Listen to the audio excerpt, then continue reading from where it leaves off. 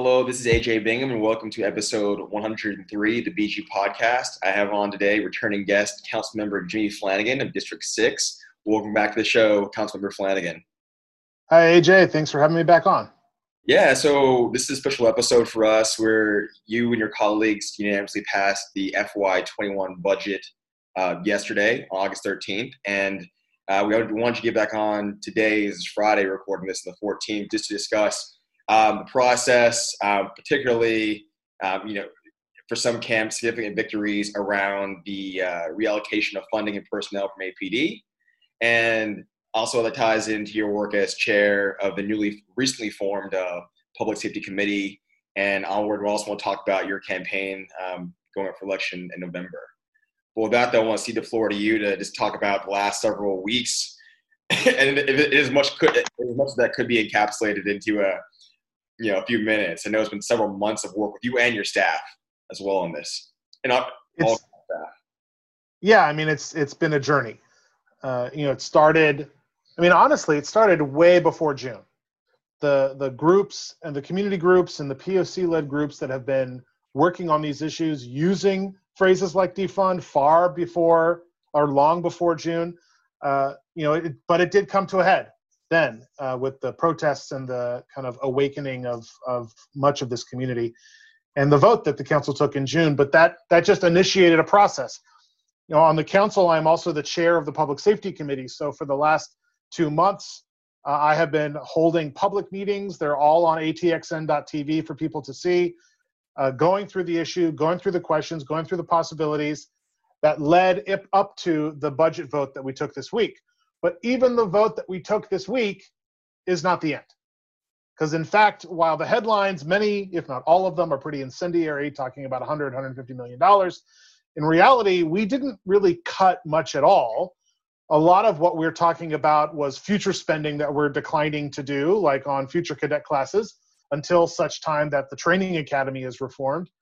But then we identified a lot of areas that we think could be housed in other departments that might be better managed, might reduce conflicts of interest between the staff, the sworn staff that do the work, and the departments that either interpret or oversee, like internal affairs or forensics. And by separating those functions out, you see across the country, you get some better outcomes. And then we took a big chunk of the budget and said, you know what, we'd love to be able to reallocate this to stuff too, but we're not quite sure how to get there yet. So we're just going to put this in a side bucket and keep working through this. Mm-hmm. We did fund some things. We funded more EMS. We funded more workforce development. We funded more permanent supportive housing and shelter space. We funded some public health and even some park stuff. I mean, a lot of great initiatives that are going to help keep the community safe, especially stuff related to EMS that's really important in the pandemic. And then with the vote, we are not even resting a day. On Monday, I will be chairing the Public Safety Committee again because we already scheduled, knowing how things were going to head, that we had to keep doing the work.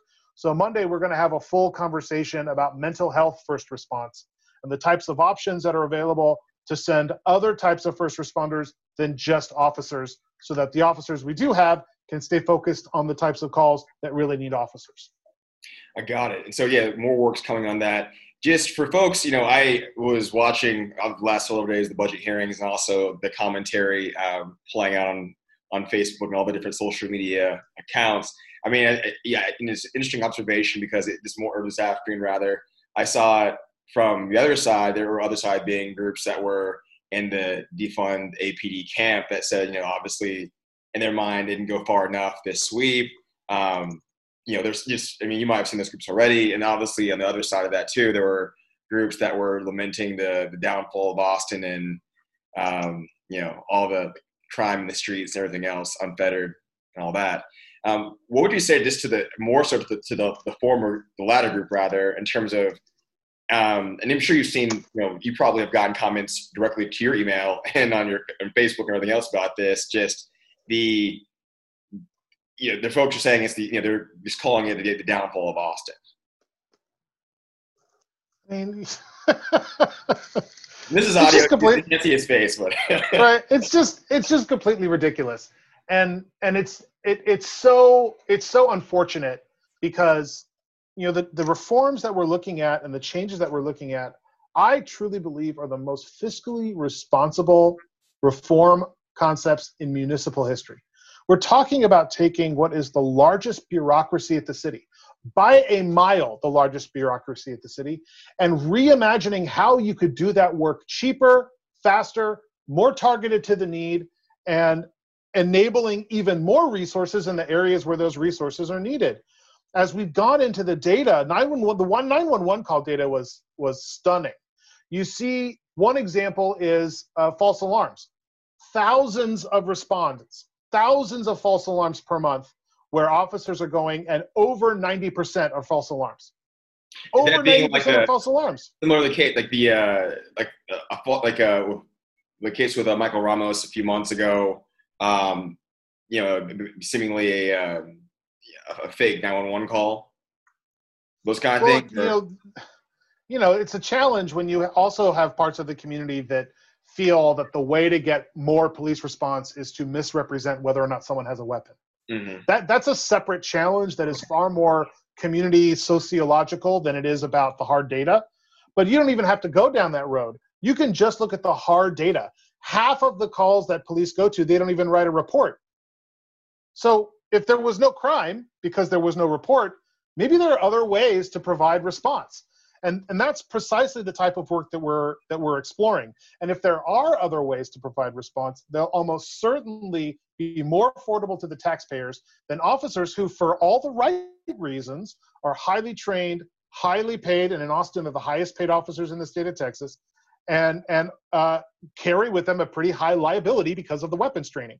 So by allowing us to reimagine these types of service provisions, you can actually save money and have more available resources for public safety. So a lot of it's probably caught up in the defund part. And that's what, at least from my observation, it was very much keyed in on that early on. And, the implications that word, it's pretty clear would have with people. And there's a lot of inefficiencies in the system too. I'll give you another example. I did a ride along with APD. This was maybe a year ago, if I'm remembering my dates correctly. Although during a pandemic, it could have been last week at this point. I agree. I went on a ride along, and it was just a fascinating experience to see, at least in this one example, what the officer's evening looked like. And I very intentionally said, I don't want to ride along with someone in my part of town, which has very low crime and very low incidents. I wanted to go somewhere where the officers were more active so I could see what that work looked like. And we spent hours waiting around at central booking. There was a person that he picked up who he believed was driving while drunk. There was the whole field test thing. I got to see all that go down. A lot of officers showed up in an environment that was not dangerous. But all that aside, we then took the person to central booking and sat around for, I think, 4 hours. Is this really the best use of that officer's time, to sit around for 4 hours in central booking? So there's absolutely time that officers are spending that is not uncommitted time, that's used in this community policing parlance. It's not on patrol, but is in fact could be spent better in other ways, or with types of staff that are not tasked with the types of jobs we give officers. There's so much good opportunity to better spend taxpayer money to achieve public safety than the bloated and enormous bureaucracy that has evolved over many decades. Got it. Can you talk some too about, I think the last 2 weeks, maybe the last 3 weeks, I can't remember with COVID, I know there was some work to transfer some of the Public Safety Commission roles and duties to the Public Safety Committee. The difference being Public Safety Commission is a citizen panel, citizen appointed panel, like council. Yours is obviously your committee's council, the council members. But what were some of the, some of the shifts that would be sought to be moved to your committee? So it can get confusing. Government can often get confusing. The city has a large system of boards and commissions. Citizens serve on the boards and commissions, almost all of them appointed by council. And each council member generally gets to appoint one person, so that each commission has one from every district. And unfortunately, those commissions do a lot of work, and these citizen volunteers put in a lot of time, and then their recommendations sometimes, I would argue often, get lost in the mix of the busy work on the council.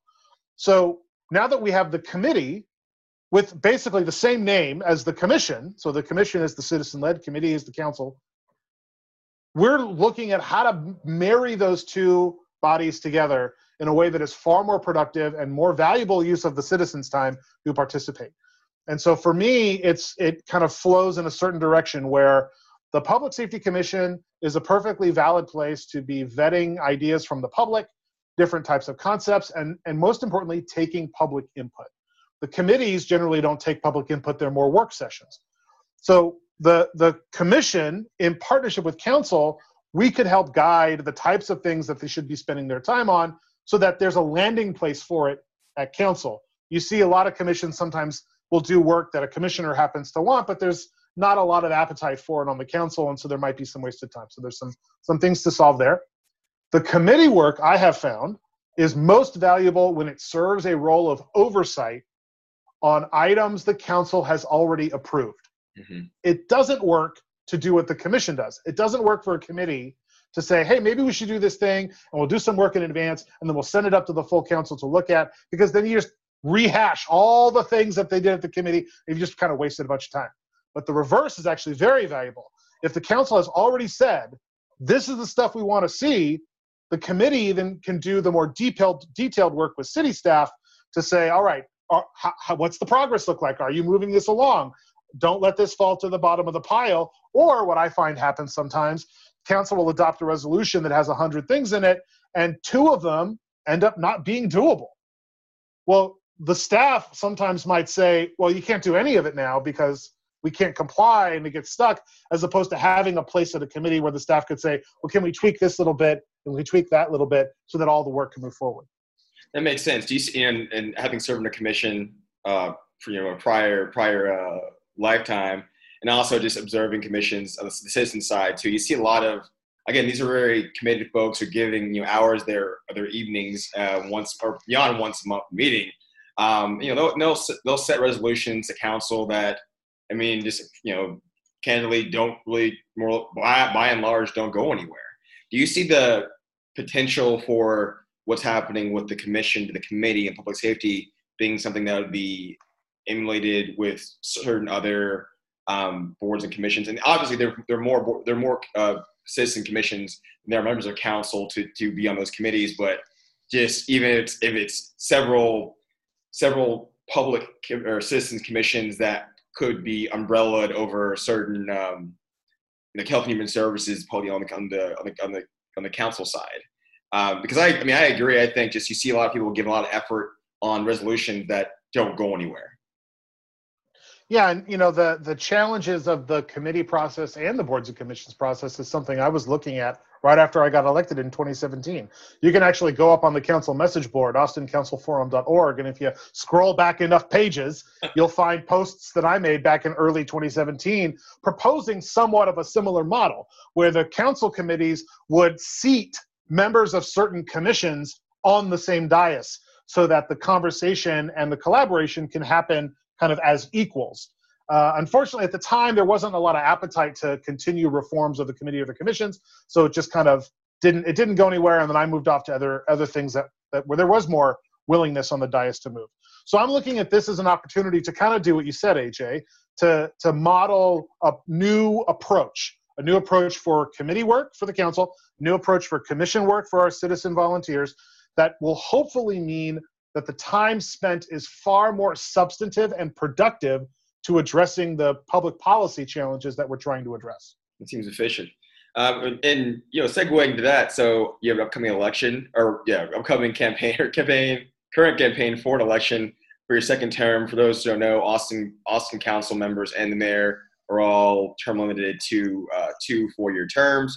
Councilmember Flannigan is wrapping up his first 4 years, hard fought 4 years. For those who were in District 6 around Austin, remember some of his early campaign, epic campaign videos.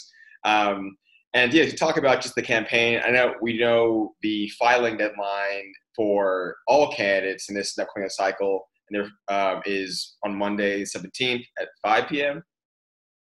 Yeah, basically, yeah. So at this point, I know we're going to interview 2 challengers. But what's going on in the campaign? It's wild how fast time has flown. Election day is November, is coming up on the horizon. What's going on as of the 14th? It's Friday on the campaign, and we're having people get involved who want to support you. So yeah, the campaign, the campaign cycles in Austin are different than they are in other communities.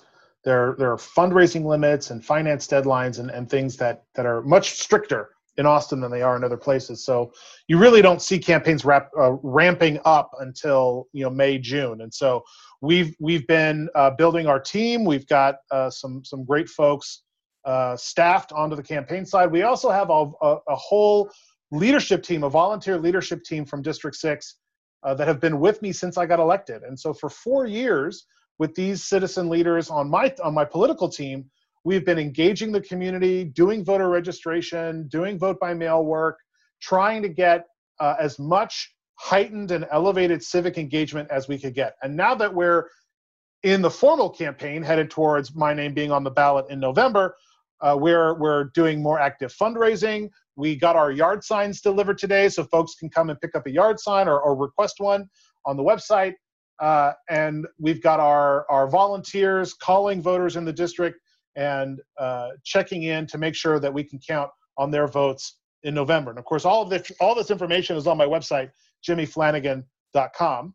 And we are continuing our weekly live show, the Clawback Live, which I've been doing since last September, bringing on guests, talking about the issues of the day, focused on the local level, getting folks good information about the decisions that are actually being made on city council.